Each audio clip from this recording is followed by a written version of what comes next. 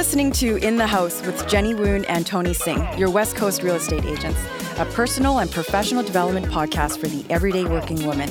Gain proven business building tools and actionable strategies to maximize profitability. Here's your host, Jenny and Tony.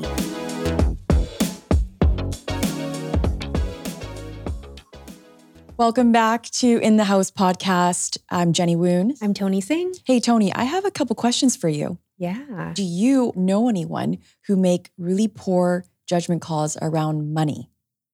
I mean, yeah, who hasn't done that from time to time? I've been guilty of that too. How about, does money impact your relationship with your partner or your family? No, it does not. But we've changed some of the language around money in our family to be inclusive to everybody's viewpoints. Most people don't know how to change the language. Well, it's still a work in progress. We don't have it figured out. But I think our guest today would definitely be able to help us with that. Yes. So we're bringing on Selena Gray. She's a money guru, a CPA, a CA for 15 years. After managing various corporate acquisitions, she's now her own money boss and founder of Rich Life Academy. It's the successful 5-week program that's online, available to all women and business owners. And what she believes in is that you start from within. The more emotional and practical connection you have with money, then the more it's going to call in more revenue for you, inviting ultimately more freedom. Absolutely. So we cover so much ground in the hour and a half that we had with her. The whole concept of money, getting to know how to spend, how to save has always been a taboo topic. And so I really want to have her on because it really does affect relationships. It can definitely affect relationships. And I really like her outlook towards money as energy flow. And I love how she had highlighted abundance and wealth in other things other than monetary value and earnings. So I think it's definitely valuable, especially if you're somebody that's, you know, your own business owner, maybe you just started real estate. There are multiple ways that you can allow more abundance into your life. And I think you'll enjoy this episode because Selena really highlights that. Let's dig deep right into money mindset, into how we self-sabotage, how do we convert money into energy and let ourselves go of shame and produce the highest value, align that with our highest values. So without further ado, let's introduce Selena Gray.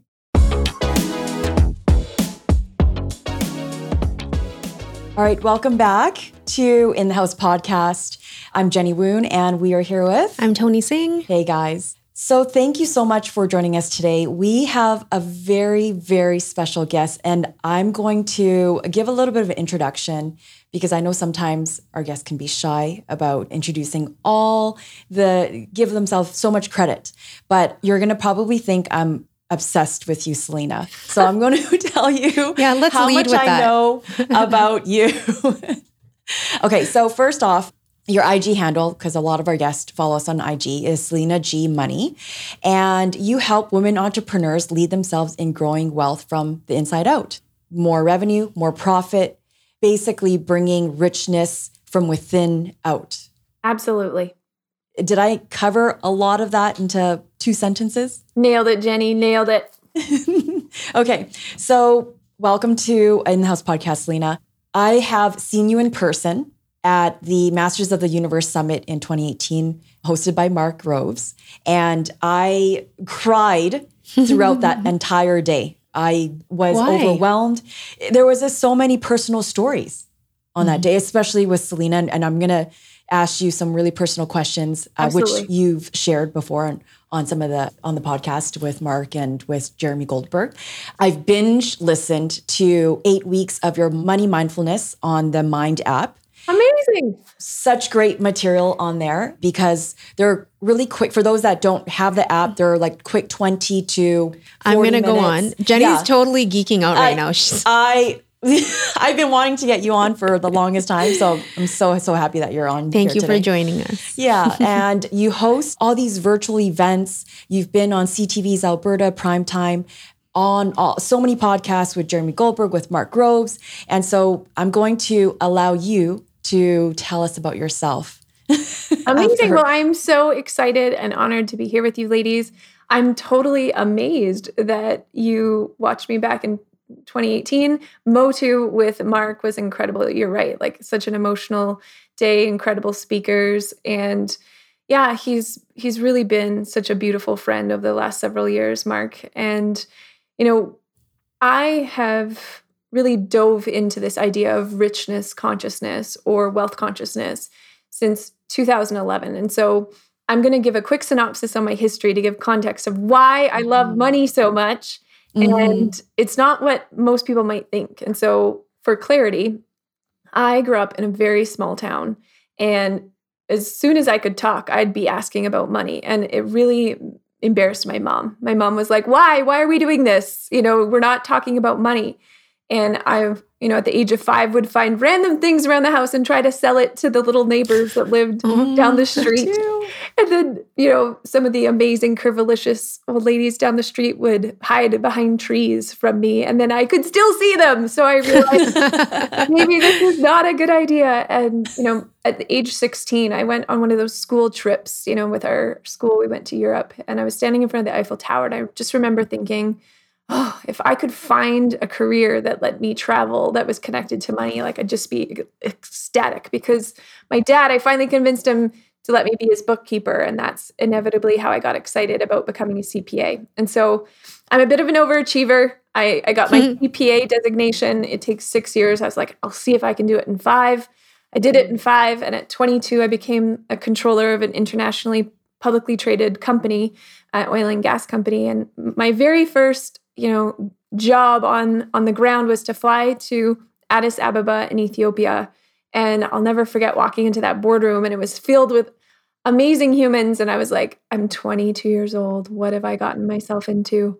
And from that, 7 years onwards, I managed hundreds of millions of dollars worth of budgets, a team of 30 people. And I was always flying around, to Dubai and Europe and Africa and the southern US and back home to Canada. And it was really through that time, my body started to yell at me and I was 20 something. So I was ignoring it. And then one morning I couldn't get out of bed and it took me about an hour to get my extremities moving. And just like, oh, it's a bad day. It's an off day. And I got to the office in Tunisia and I passed out right in my office.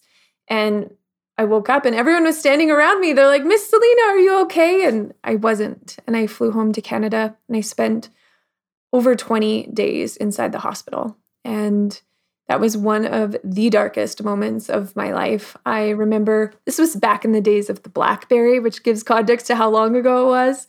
In 2011, I was looking at my BlackBerry. I was like, I need to get back to work. And I had 2 IV towers with me, one blood transfusion, the other IV steroids. And I gained 40 pounds of fluid overnight and my hair and my eyelashes were falling out. And I just remember thinking, fix me up. I got to get on a plane. I got to get back to work. And the doctor looked at me and said, Selena, you're not going anywhere. This is not an ulcer like you convinced yourself it was. This is an autoimmune disease. And the medication you require, you need to stay home. And I really fell into darkness. It was a really tough time. And I'll never forget, inside the hospital, there was this amazing nurse, and especially right now more than ever, I think everyone has a beautiful appreciation for medical, support staff and nurses and doctors. And at that time in 2011, this woman told me to read this book called Spirit Junkie by Gabrielle Bernstein. So when I got home out of the hospital, I just binge read it. And I remember thinking, oh my gosh, she's addicted to drugs like I'm addicted to money. And it was a massive realization moment for me because up until that point, I was just working really hard to retire at 30. I was a high overachiever. I was working 100-hour work weeks, and there was a lot of money flowing through my hands. I was getting really good compensation. I had strong stock options. I had all the things. And so my mission of retiring at 30 was unknowingly because I was completely empty inside. I was working and I had lost touch with my friends. I wasn't taking a vacation. I remember one time I was on vacation in Mexico and my boss called me and said, there was a fire at the office. You need to come home. And I just took the first flight home. So I had no boundaries. I had no clarity on what was up. And so that was a real big awakening moment for me, realizing that I had a really bad relationship with money, that I was thinking I could be happy once I retired and I wasn't living in the present. So that's a really long opening to say that I've always loved money. I became a chartered professional accountant because of it. And I really realized that I was using money as a crutch to avoid feeling, to buy things that weren't really lighting me up, but just gave me momentary endorphins. And out of the hospital, I started digging into this concept of richness consciousness or wealth consciousness. And I was just eating everything I possibly could on the topic, like devouring books and all the things. And it was really fascinating for me to realize that I had it all wrong with money. And I feel like it's a condition of how we're brought up, that it's unspoken. We don't talk about it with our peer group or friends. Like if you ask someone how much they make, people will just be deeply offended. Yeah. And I just have committed my life to changing the conversation around money and to helping, all humans, but especially women entrepreneurs, find ways to earn more, to create richness from the inside out, because I almost lost my life to my pursuit of wealth. And now my life is rich in far better ways. And it's not only just about the currency of money, but the energy of money that brings about richness. So I'm elated for this conversation. And I just hope that anyone listening to this just thinks about money in beyond the cash. I like how you framed that. And I can think of a bunch of people in my immediate life right now that went through something similar to you on their path.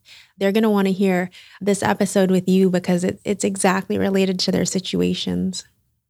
Yeah, it happens to a lot of us. And unfortunately, it's not brought to the forefront. It's something that lives in the darkness, like, oh, that time when.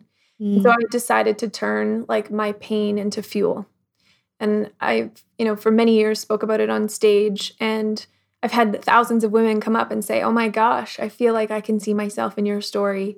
And that's precisely why I do it, because, we always have the best of intentions when we're living our life. And we don't even realize how money is in every decision we make, whether it's indirect or direct. And that may feel jarring to some. They're like, no, absolutely not. But let's just give context to that. Like, think about waking up in the morning, and you might lean over and grab your phone because the alarm's going off, and say there's like a crack in the front of your phone, and you're like, I need to fix the phone, but oh my gosh, it's going to cost like $1,200 to get a new phone. And you're already thinking about money. And then maybe you go, into the bathroom and you're putting on your makeup and you crack your eyeshadow and you're like, I need to buy more eyeshadow. And then you go, into your closet and you're like, oh, my clothes are so old. I need new clothes. And I know I'm being a bit silly in these examples, but it's true. Like, we're always thinking about, the money component. Maybe you sit down to your computer and you open up your email and there's, a bill waiting for you. And you're like, oh, I thought, that was coming next week or whatever it is. And so just allowing yourself to have the awareness that money is in all things, and we don't have to feel completely lack about it. We can start changing that conversation. So how does one change the conversation then from a place of lack to abundance? Or, you'd mentioned that energy is a flow of money. It's another flow, type of energy flow. How do people do that? So one of the things that I invite people to start considering is the context and the automatic dialogue they have within themselves about money. So thinking back to the generations, how they interacted with money before us. So you think about the 1930s, everyone was really connected to like keeping hold of money, or in the 1980s when interest rates were like 24%. And so depending on what generation you grow up in, a lot of the language was like, you have to pay attention to your money. You have to be really careful with your money.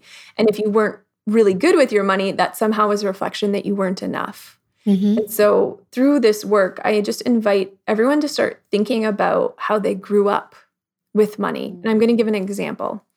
So in high school, and Jenny, you've probably heard this story because you've listened. This is your pretzel story. This is my pretzel story. I'm excited to hear it. So in high school, I remember we got a class list. Everyone has to bring something. And so I got dedicated to bring pretzels. And so I go to my small town store and I just had enough money to buy the no-name pretzels because there's no debit cards or anything like that. I was like, whatever cash you had, you're buying. I remember thinking like, oh, I really wish I could buy the brand name ones. But anyways, I go to my class, I bring these pretzels out, and the entire class like starts spitting the pretzels out and saying, oh my gosh, these are so gross and you're such a loser, and really making fun of me about the pretzels. And I remember feeling so worthless in that moment. I was like, oh my gosh, like why didn't I have enough money to buy the brand name pretzels? And it's a ridiculous story, but the potency of knowing our past with money is in a small moment in time like that ended up shaping like 15 years of spending decisions in the future, because in that moment, I never wanted to be no name again. And so after that, I started buying everything brand name I could possibly afford. And so, 22, when I got that job, I was head to toe in luxury labels. Like if you saw me, it was, Louboutin, Burberry, LV, and there was nothing wrong with luxury labels, but I was buying them from a place of feeling not enough. And I was like putting myself in a veil to be like, you won't see the real me. It's my protection. And no one was going to call me no name again. And then I realized, wow, like that one moment in time was shaping so many of my decisions. It shaped hundreds of thousands of dollars worth of purchases. And what I believe is that everyone has a version of a pretzel story. And I've heard thousands of them over my career. And I've got many of them from my past. I use that one because it's really clarity focused on how literally a 10-minute interaction with people can influence you. And so, I've had many of them where my mom would say things like, you have to watch money or it will leave you. Or money doesn't grow on trees. Yeah, this idea of lack, looping back to this conversation, is that we have so much of our brain in autopilot with money. We have decided our money rules unconsciously. So if we've been taught that we can only buy things on sale, we will live as though that is our truth. So we may go to the grocery store and our mom has taught us that we only buy things on sale. Automatically, we might do that. Or we may be rebellion and, stick it to our mom and buy the expensive things. But for the most part, our money stories are formed in childhood years or traumatic times. And so we start realizing that our brain just makes automations for us. And so my pretzel story was guiding my decisions. I was like, I go to the store and I'd be attracted to the fancy labels. Not because my logical brain was like, yeah, I need to spend all this money. It was because my subconscious was like, you're never going to be no name again. Go buy those labels. Or someone might feel like they walk into a store and be like, well, I could never afford this. And asking why, because it's likely coming from a past situation where someone told you that you couldn't afford it. There might have been a situation where you're at the store and you may want like the yogurt cups and your mom says, nope, we can't have those. We can only buy the tubs of yogurt.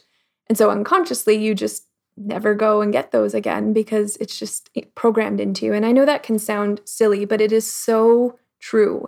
The bulk of this is to say lack with money exists everywhere. It's in how we choose to see it. So in one instance, we could look at a situation and someone might feel there's more than enough, and someone might feel that there's never enough. And I've had clients who've been worth hundreds of millions of dollars feel like there's just never enough. No matter how much they acquire money-wise, they still feel empty. And so that's this idea that we can have power over ideas of what money means to us and what richness means to us. And so how we can go about changing this is in the moment when you feel like you can't afford anything, you have to do a pattern interrupter. Say, interesting.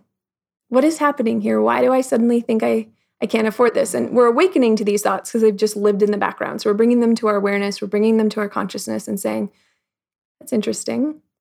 Is this something that I actually want to believe? Like asking yourself to question it, saying, do I really think I can't afford to buy the brand name ranch dressing? Like, this is ridiculous. Why do I feel this way? Is this my truth? And then you think about like the quality of life, the standard of life you want to live. If that ranch dressing brings you joy, it's like, does this support the vision of my life? Do I want it? And maybe you're going to get it just because of that. And in that small moment, it can be abundance. And then you start awakening to other abundance. So for example, like someone ahead of you in the coffee line buys you a coffee. And sometimes we're like, oh, that's awesome. But then we immediately dismiss it. And instead it's like, wow, this is abundance. Or if someone says something really kind to you, like sends you a beautiful email, you're like, wow, this is amazing. This makes my soul feel alive. That is abundance. Or if someone drops off flowers on the front of your doorstep and you're like, oh my gosh, they brought me flowers. And so it's starting to move away this idea of abundance just being connected to dollar bills. And instead going like, my life feels rich. If I have awareness around what feels rich, and then I know I can take my power back for the areas where I feel like I don't, all of a sudden we start feeling a little differently about it. Does that make sense? Totally makes sense. Yeah, Selena, you went through obviously a very emotional, traumatic situation in order to discover this about yourself. And there are some individuals that do have this money rule or boundary.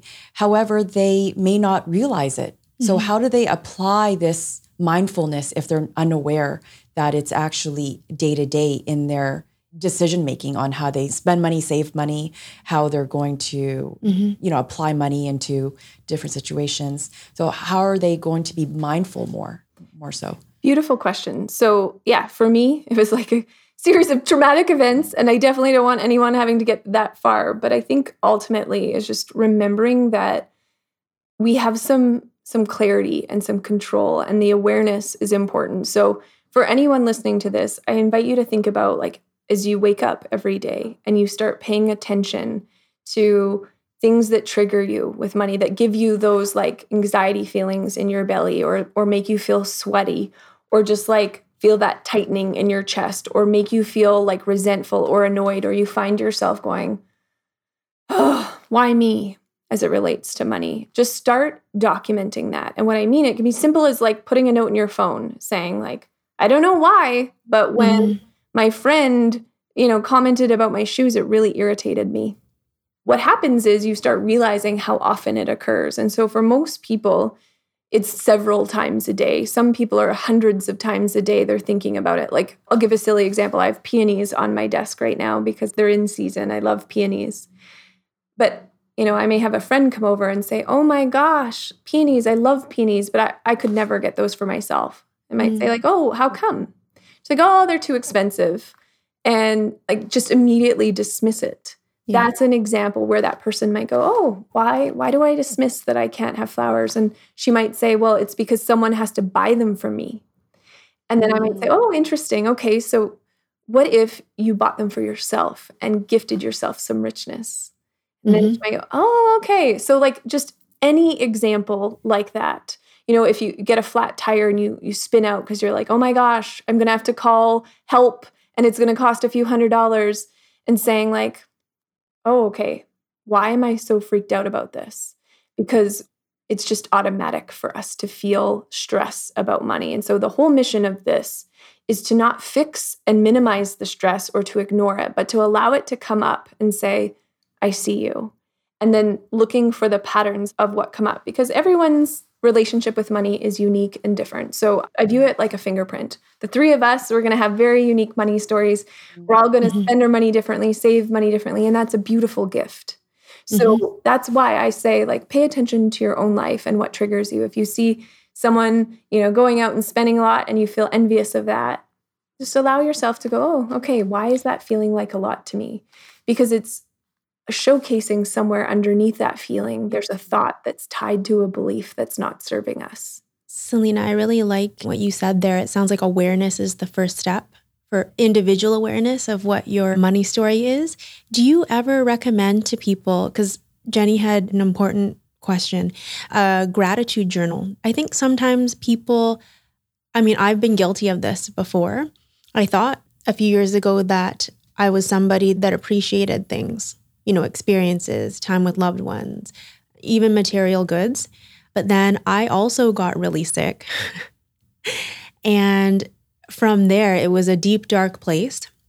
And then I needed to do anything that I could to get better and change my mindset. So I was writing in a gratitude journal every day, and I realized how much I thought that I appreciated that I didn't actually appreciate until I actually wrote it every day. I'm like, oh my goodness, everything in here is just so amazing. Do you recommend that to some of your clients?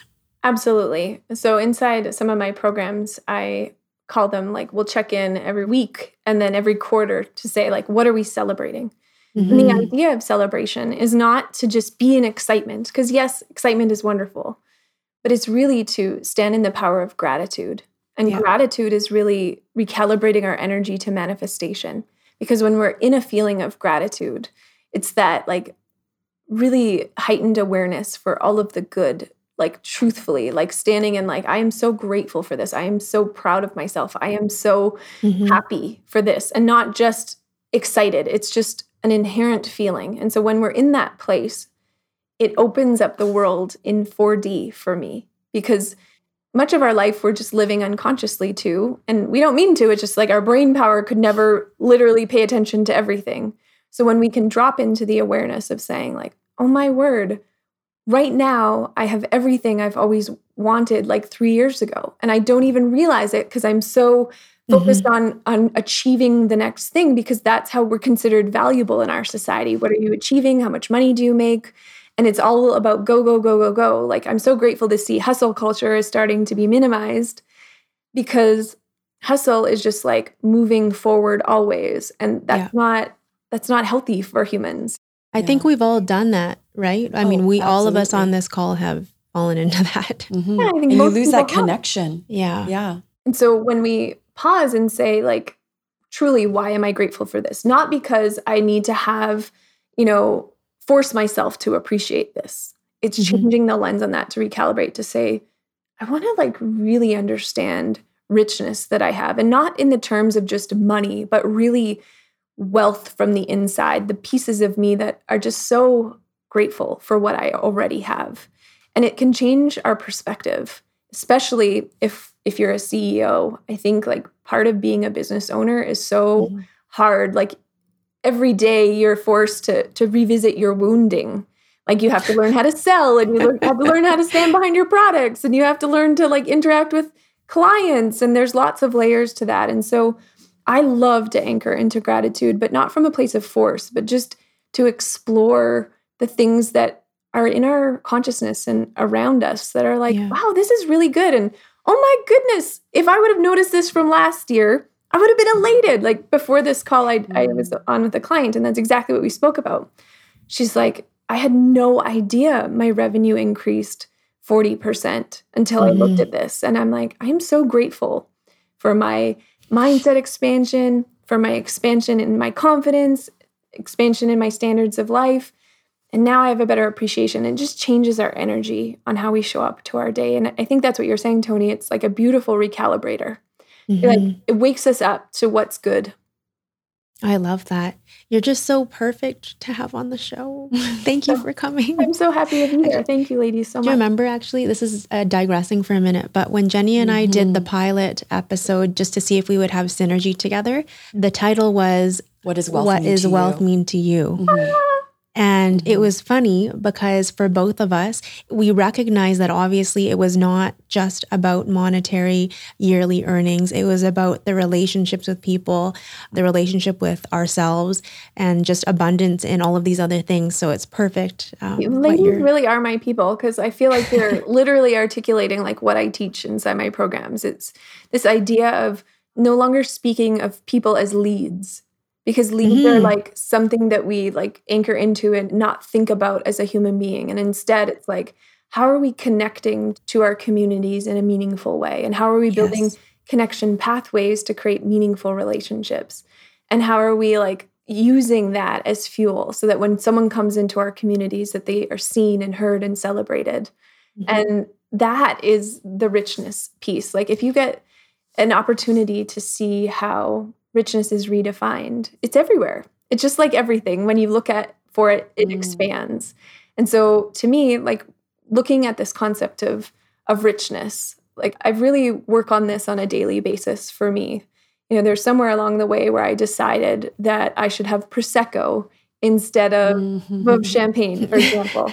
And it doesn't matter how much more money I earn in my company. Yeah. It doesn't matter how much more I earn in my company. I always am like at the store, I'm like, okay, I'll get the La Marque Prosecco, which is great. There's nothing wrong with it. It's awesome. But like thinking about what my true desires are, like, you know what? I'm breaking out the good china more often, if you will. Yes. Because you should tell us more about your program. We need to hear more. We need to hear more. Yeah. So you're talking about richness, and you're obviously a lifelong proud student of conscious wealth. 100%. Describe, and you were talking about Prosecco and making decisions on why you deserve to enhance your life in certain ways. For no other reason that you deserve it and you're worth it. Yeah. Right. And like, I really believe we have one precious life. Like, it was never more clear to me leaving the hospital. Like, I really got a second chance. And over the years, there's been stressors that have minimized that for me, but because life can be a challenge sometimes. But ultimately, I have this underlying principle that every year I get more rich, and it begins within. And I don't really worry about what my outside financial goals are. If I'm always building from the inside out, it's a byproduct. Money is an amplifier for us. So if we are standing in the truth of who we are, we're having integrity, we're always committed to growing, like we've been talking about, like a student of life, and we're committed to healing ourselves with our money story, 100% money will follow. And I really live and breathe that. So over the years, I've kept refining what currency I want to work on. So if it's time, for example, the time currency, I might want to transition to a 4-day work week because time is priceless and I want to have more of it. But I commit to raising my earnings still, but having less time committed to the business. Or, prior to the pandemic, it was like, how many location freedom pieces can I have of my richness? And I live by this concept called fun, free, and easy. So everything I live by, I ultimately live by that principle. And it's not always just about having fun to have fun, but it's like, can part of me get behind this because I'm actually really interested in it and excited about the legacy of it? And, can I feel some form of freedom? Like, why am I choosing to do this? Is this, tethered to someone else, or is this really about helping? And then easy isn't just about it being easy and simple. It's just like, does this flow with the wealth that I want for my day to day? And so I love to think about that when I'm taking on new projects or decisions. And so I started building programs around this concept because I had been speaking from stages for years and working with a lot of one-on-one clients. And then I started realizing, wow, as women entrepreneurs, it's time to take our power back. It's time to see wealth differently and be unapologetic about wealth. Yeah. I think part of that is we've been taught to be good girls and to fall in line, and our goal is to replace our job income. And I'm like, F that. Let's go. Let's dream bigger. Let's be bigger. Let's own our strengths. And not from a place of look at me, but a place of for the greater good. If we bring more wealth from the inside out to us, think of the ripple effect of that. If you inspire someone else to live wealthy, oh my word, that has a limitless ripple effect around the world. We're 6 degrees from everyone on the earth, right? So if you can inspire your sphere of influence to see richness in places we've never taught to see it, everything can change. And if we start to see that you can invest in yourself before the money comes, and ultimately it creates a ripple effect of money and change and transformation, it's limitless. So in 2016, I started building women's sisterhoods for CEOs. And I've been doing it ever since. And so my flagship program is called The Accelerator. And we work on accelerating our income, our profits, our mindset, and our richness from the inside out. And so a lot of these women come in with beautiful ideas and beautiful businesses, but they're committed to seeing richness differently. So they're like, I want to create wealth so that I can change the legacy of my family. I want to create wealth so I can hire more employees. I want to have more wealth so I can give more and be more. And I want to live my very best life and be unapologetic about that. So over the last 6 years, we've had women who've done, incredible things where they're starting out and going I can't do this. And then all of a sudden, 5 months later, they're making 10K months, and then, 20K months, 5 more months later. And some are doing, multiple 6-figure launches, and then dealing with what comes along the way. Because as we expand, our wounds revisit in different ways. And it's Selena, Sorry, go ahead. Do you see a difference in the millennials and the baby boomers and the Gen Xers and the Gen Zs? I don't know what they're called now. Question. Do you find that there's less money shame with the younger group because they value more lifestyle and they value more different things than the conventional, the 9-to-5ers who believe that they have to, earn it every dollar for every hour in order that to they have work? Abundance. Yeah, this is a really good question. And I would say that overall, depends on like the level of security and risk that we're willing to take on. And so a lot of millennials will be like, I'm going for it. I'm willing to go for it. But also a lot of millennials feel a lot more pressure because it's far more expensive to live now. Like to break into a market like Toronto, for example, to be able to buy a property or to buy a property in, San Francisco or in London, it's intense. And so sometimes they feel like, why even bother starting? But then also there's that inside the millennial group is fearlessness to say like, I'm a student of life, I'm going for it. And then I've had, women who are in their early 20s bringing in multiple 6 figures because they're like, it's fine. And so ultimately what I've just noticed is every different group has their own kind of overarching traumas with money and different levels of shame. And because there's unique personalities, we can't make absolutes. But I would say like a lot of the boomers have a lot of influence from the people who lived in the 30s. And then, some of the Gen Xers might have memories of parents really struggling with interest rates. And so yes and no. And I think that that's ultimately my mission is like wherever we've come from, we can recalibrate our richness and we are never behind. It's only how we choose to see it today. Behindness is an idea of lack. And the comparison is an idea of lack. So if we're showing up with this intention that we're going to commit to richness from the inside out every day, we're going to encourage our communities to do the same. And we're going to see people for people. And we're going to have really good boundaries and not try to fix everyone, but really good boundaries to say like, I am really good in this area. And here's my service or product. And this is why I believe it will help you. And not push it down their throat or have scarcity on having to have like 15 follow-up calls, but just trusting that people have integrity. And if they align to your work, that they stay with you. And that all mushrooms into letting go of old money programming. Because here's how I feel like for women entrepreneurs. And I know this is a bit of a tangent, so feel free to redirect me.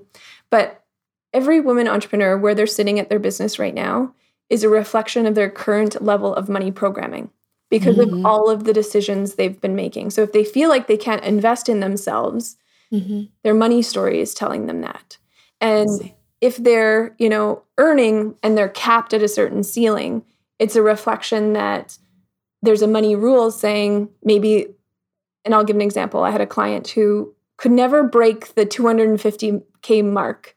Whatever she did, it did, there was a way that she would sabotage herself. And so when we dug into her money story at that level, she realized like a parent of hers believed that anything over a certain threshold made them, not good, that wealthy people were not good. And she had decided that 250 mark was a problem.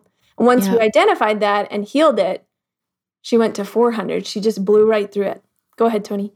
No, I was going to say, because you had said we all have our own money stories. And I remember one of mine, and I've been working through this actually. This is so perfect that you're here this year, but it was one of my parents. So don't feel bad, parents, if you're listening, it's fine. Had said, oh, nobody needs that much money. When I was little, I think I was 5 years old.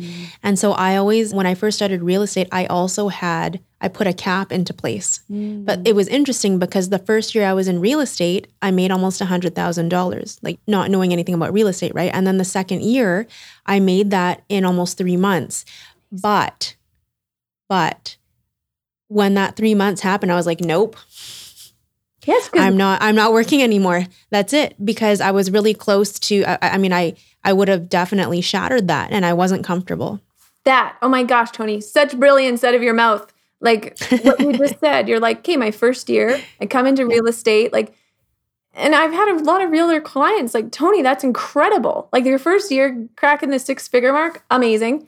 And then 3 months into year 2, boom, it's here. But this is a perfect example of like, our parents don't mean to cause us harm. Like they're not hoping we're going to have horrific money stories. Half of them don't even know we have money stories, but they're thinking like, oh my gosh, their own reflection and experiences are like wealthy people, maybe not quite as good, or it changes you in a really bad way. And so we can have tons of compassion for our parents, but like that awareness is gold. See how an example of like an unconscious thought stops you from taking action, stops you from going to the next place. Because what would you possibly need with more than that? Exactly. It was crazy though. But that leads me to my next question. So I'm also a parent, and I don't know if you can answer this, but I'm dying to ask it. Do you have any advice then for the type of language we could be using with our little ones? I mean, ultimately, no, everybody's different. They're all individuals. So they're probably still going to have their own money things they need to overcome when they're older from me.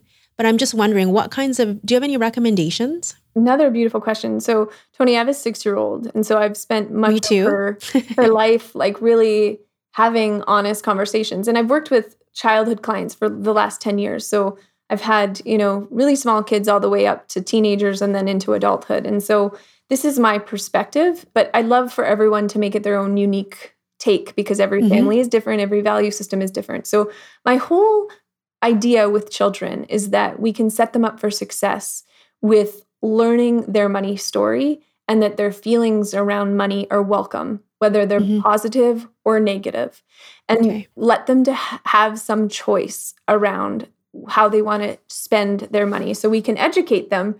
But I like to deformalize it because when we sit and we're making it a big deal, lots of kids will shut down. So case in point, if we're at the grocery store and we're talking about, a child wanting something and you're saying, no, we can't afford that, which is a blanket response from a lot of parents. For children, that creates a mental cap for them. They're like, oh my gosh, we can't afford that. And some kids might think, oh my gosh, we're not safe, which is exactly what happens to some kids. They're like, I better never ask for anything again because we don't have enough money. Like I remember one of my little clients, they lived in a big, beautiful house. And she's like, I'm scared to ask for anything because like, what if we lose our house? And so we don't even realize how, money impacts children. And so we're just doing our best. We're, like you said, Toni, we're going to screw it up sometimes. But I think ultimately just having conversations with them about money. So if we're at the store and they're like, hey, I want this, we can recalibrate our words. Instead of saying, I can't afford that, say, let's put it on the list for next week.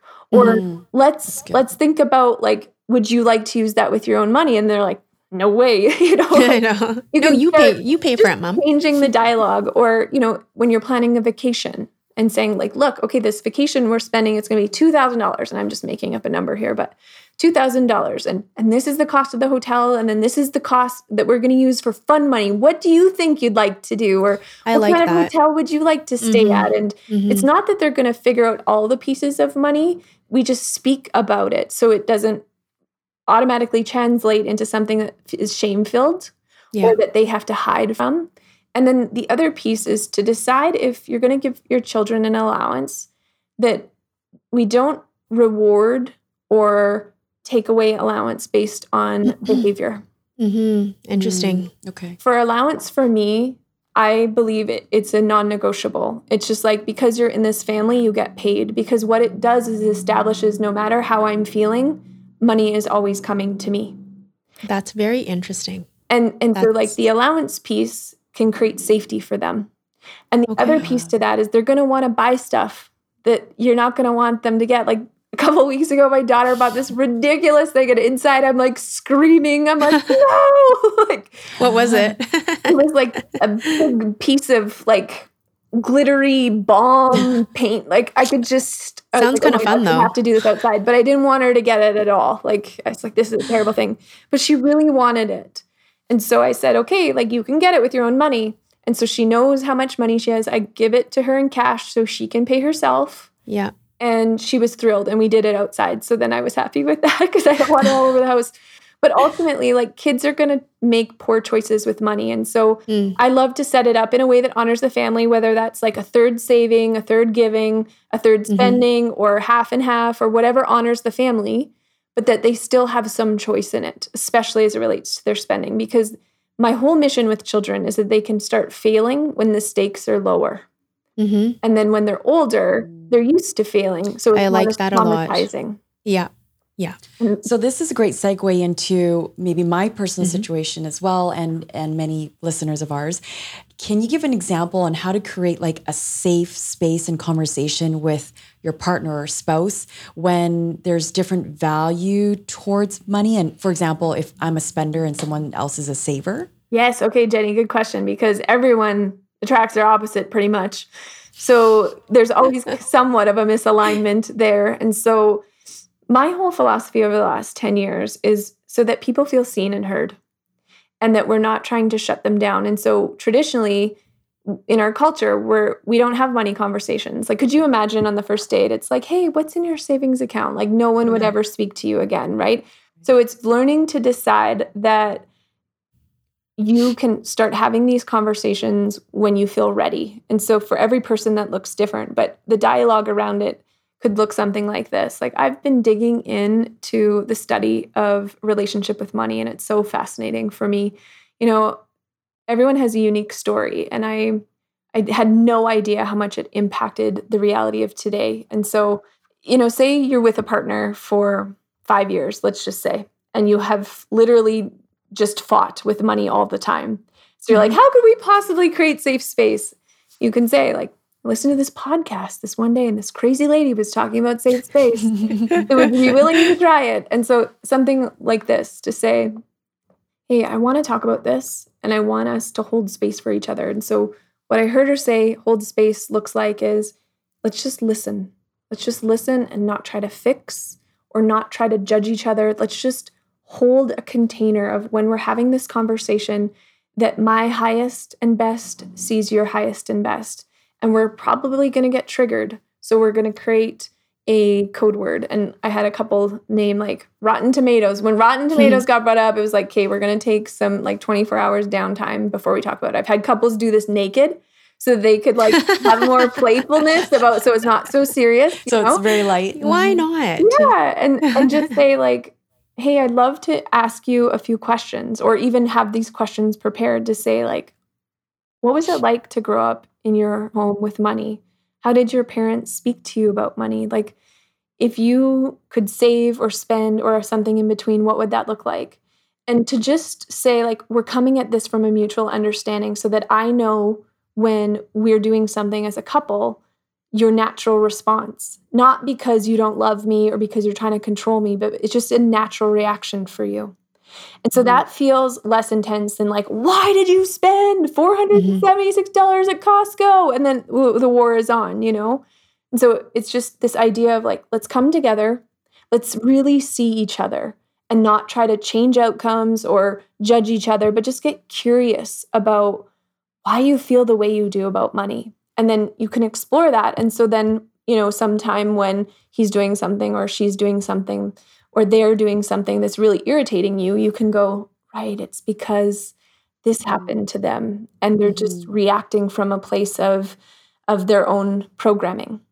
And then to say, like, how can we align that programming? So what could it look like to come together? What feels really safe for you? How would you feel honored in this?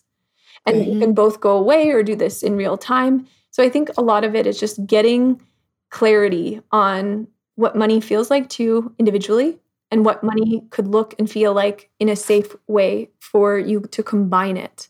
And I think that's unique for everyone. Some people like to combine it fully and ask each other everything. Some people like to have a bit of separation. But my goal for couples is that we get to the root of any forms of resentment or like pieces where you feel like really activated by the other person. If they do something that irritates you. And I'll give you an example from my daughter's dad that he used to do all the time and used to drive me crazy. He would go to the store and buy no name. That's why I probably brought up the ranch dressing. This from the unconscious story. He would go and buy like no name ranch dressing, which I despise. Like, I just don't like it. And so he'd bring it home. I'd be like, seriously, why are you doing this? And then I remembered, like, he grew up where his mom was always like, let's acquire everything that's not brand name because you're going to save money. And so he's just used to it. He didn't even think about it. He wasn't trying to agitate me. you know, but then we would go to like an NHL game and he would drop like $1,000 on the tickets. I'm like, there's no correlation between the ranch dressing and this. And it was his money story. And so when he would do that, it no longer became about me. I realized it was just his story.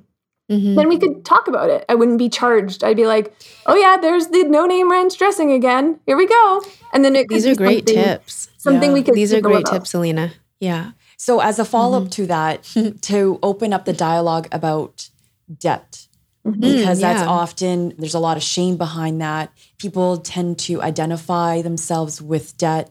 And that's just as important conversation as how you want to spend money, how you want to save money together. Right. So how do you have that conversation and open up that conversation with your partner? Sure. I love this. Okay. So for spending, I feel like how we choose to spend is how we choose to love ourselves. It's that idea of like, how are we honoring our richness? And so remember, for each one of us, that looks different in our spending. And so especially if we've been activated. So I'll give this example. Say a child has been used to her parents fighting. And so one of her responses might be to up her endorphins. She might go online shop when she feels stressed.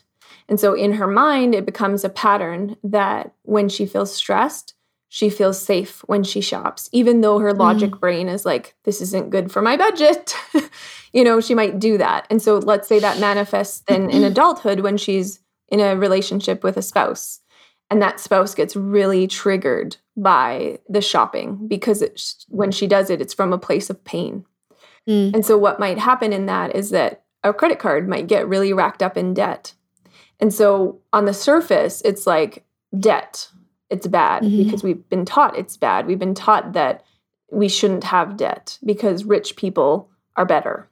And I say that with ridiculous boldness to say, like, we are all worthy. It doesn't matter how much money we have, but somehow along the way, we've got it muddled by our worth is connected to our bank account. So if it's negative, we can even feel all the more worthless. So in this context, she is, you know, feeling super stressed and shame-filled about the debt. And then it perpetuates the feelings even more. The partner might get really stressed. And so if we created some safe space to say, like, okay, what happens for you when you shop? And she might say, like, I don't really know. And he might say, okay, well, when did you start doing this? She's like, oh, well, actually, when my parents fought, I would always buy things. And so he might support her in saying, like, oh my gosh, that must be really hard for you. You know, and when you're stressed, let's try to find a new way to support it, or let you still shop, but like buy one thing instead of 14 things and then come talk to me instead. And so what we're doing is being supported to a new belief that we are worthy anyway, and to practice with action along it, and that the spouse can help you. And then the debt can say, like, okay, how do we want to tackle this?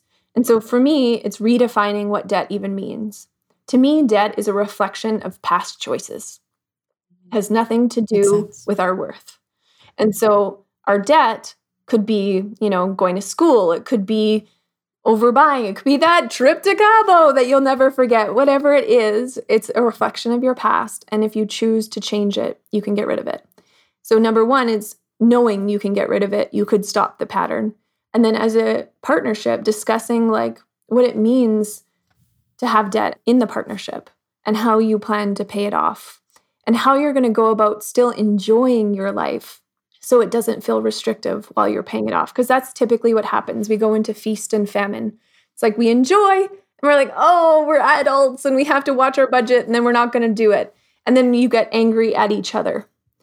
So instead of that, redefining debt to say, okay, well, how do we feel? Okay, you brought this much in. I brought this much in.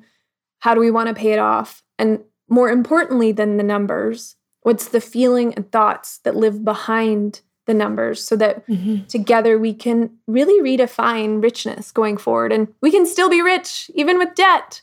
And so what does that look and feel like for us? Does that make sense, Jenny? It does. Such a good answer too. And good question. Yeah. And very good answer. Yeah. Thank you. So we're going to go into our third part of our segment for this episode is talking about Rich Life Academy. You talked a little bit about this accelerator and your relationship to money program. So what does this program include and who should take your program? Amazing. Well, thank you for asking this question. So yeah, I have a course with Mark called Relationship to Money. It's really available to anyone who wants to dig into this money story work and find a way to heal it.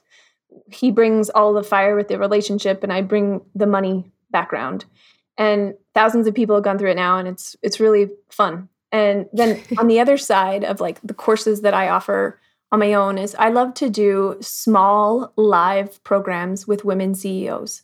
And there's such magic to live because you can deal with what's coming up for you in real time and be seen and heard differently.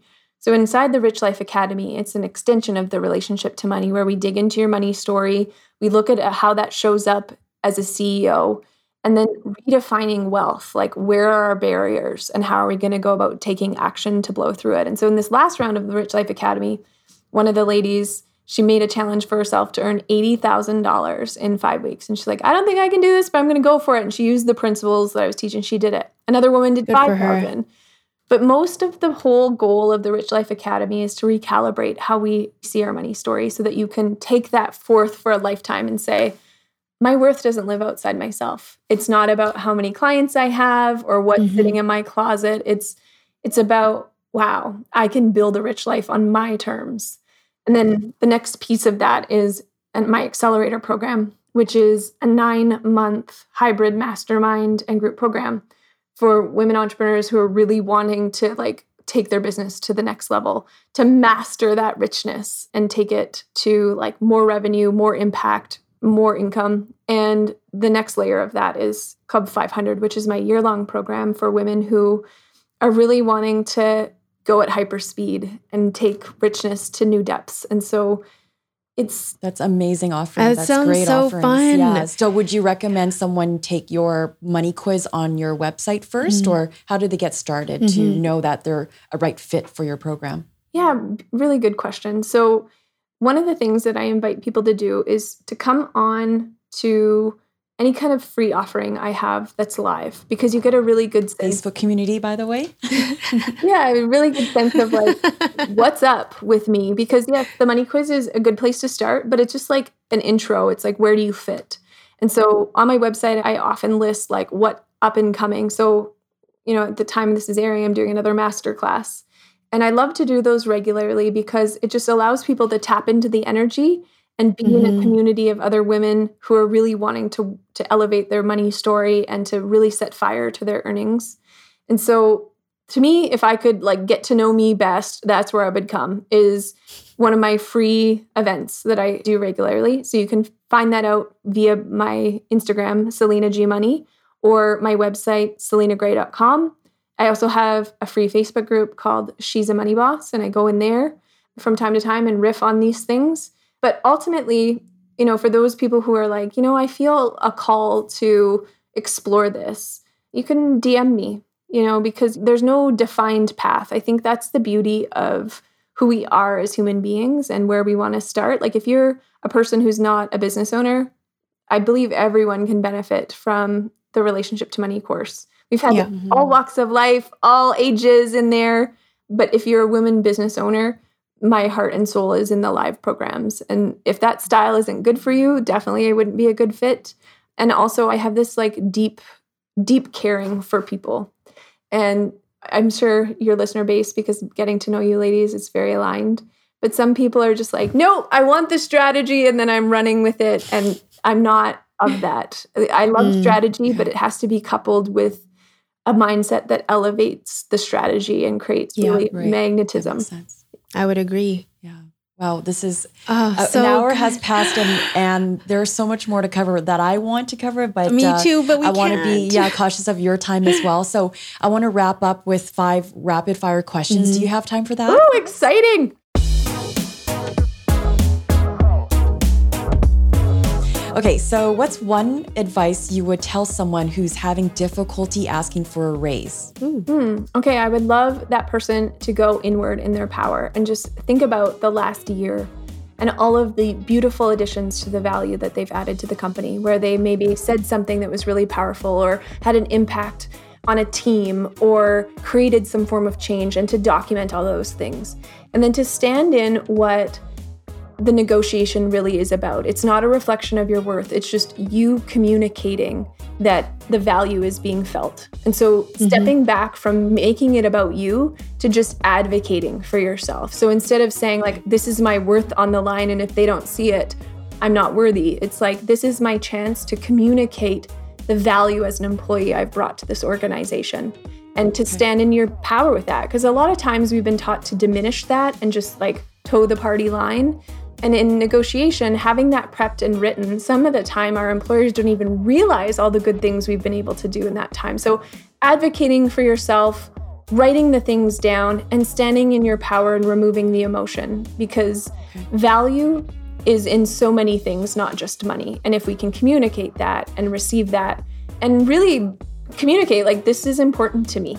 And if the negotiation doesn't go as planned, there are other things that we can negotiate, like maybe extra time off, or, you know, earn days off, or leaving early every certain day, like to see that value can be felt in other forms of richness as well. For sure.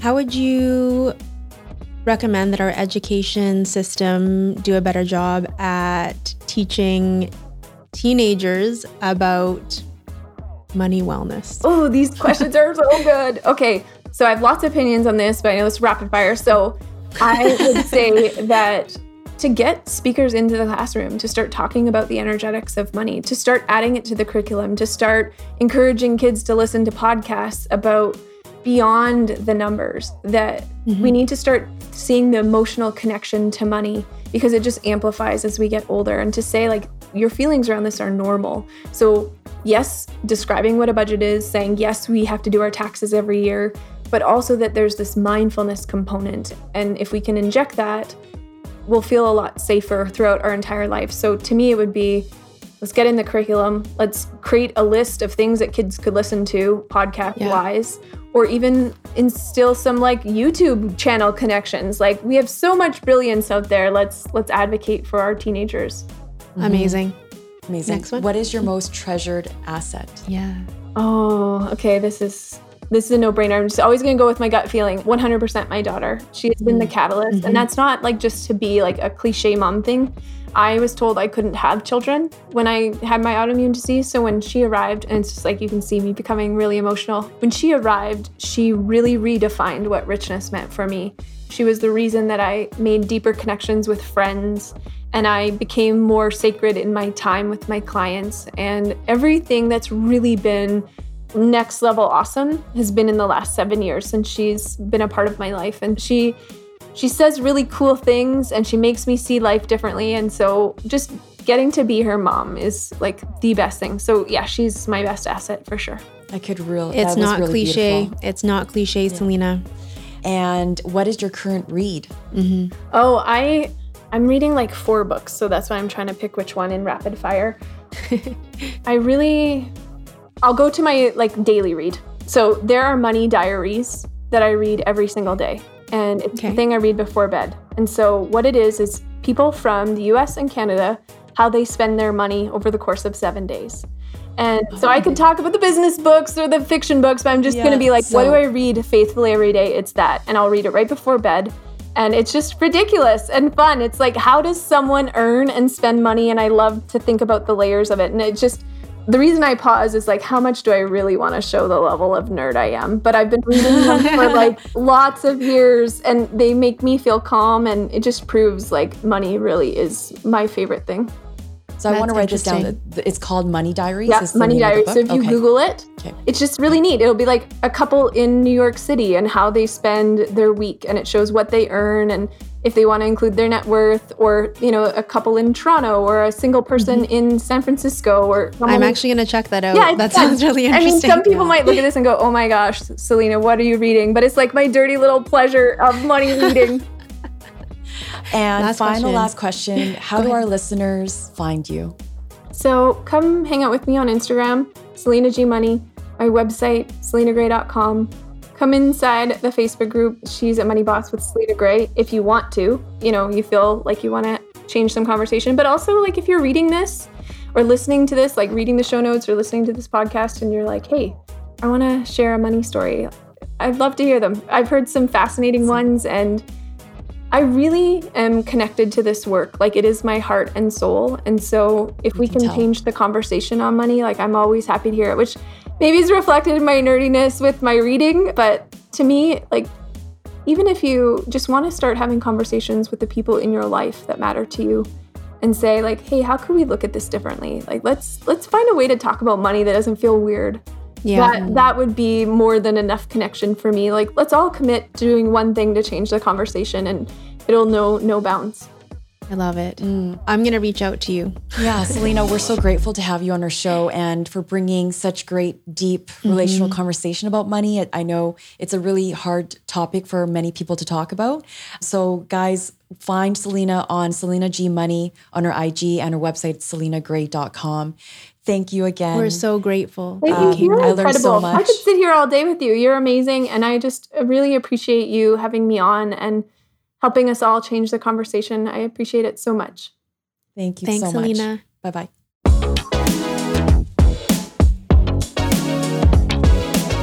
We hope this has been helpful. Our intention is to unite the industry's most powerful, top-performing women, empower women with aspiring stories, and provide you with tools and actionable strategies so you can apply it to your personal and professional life.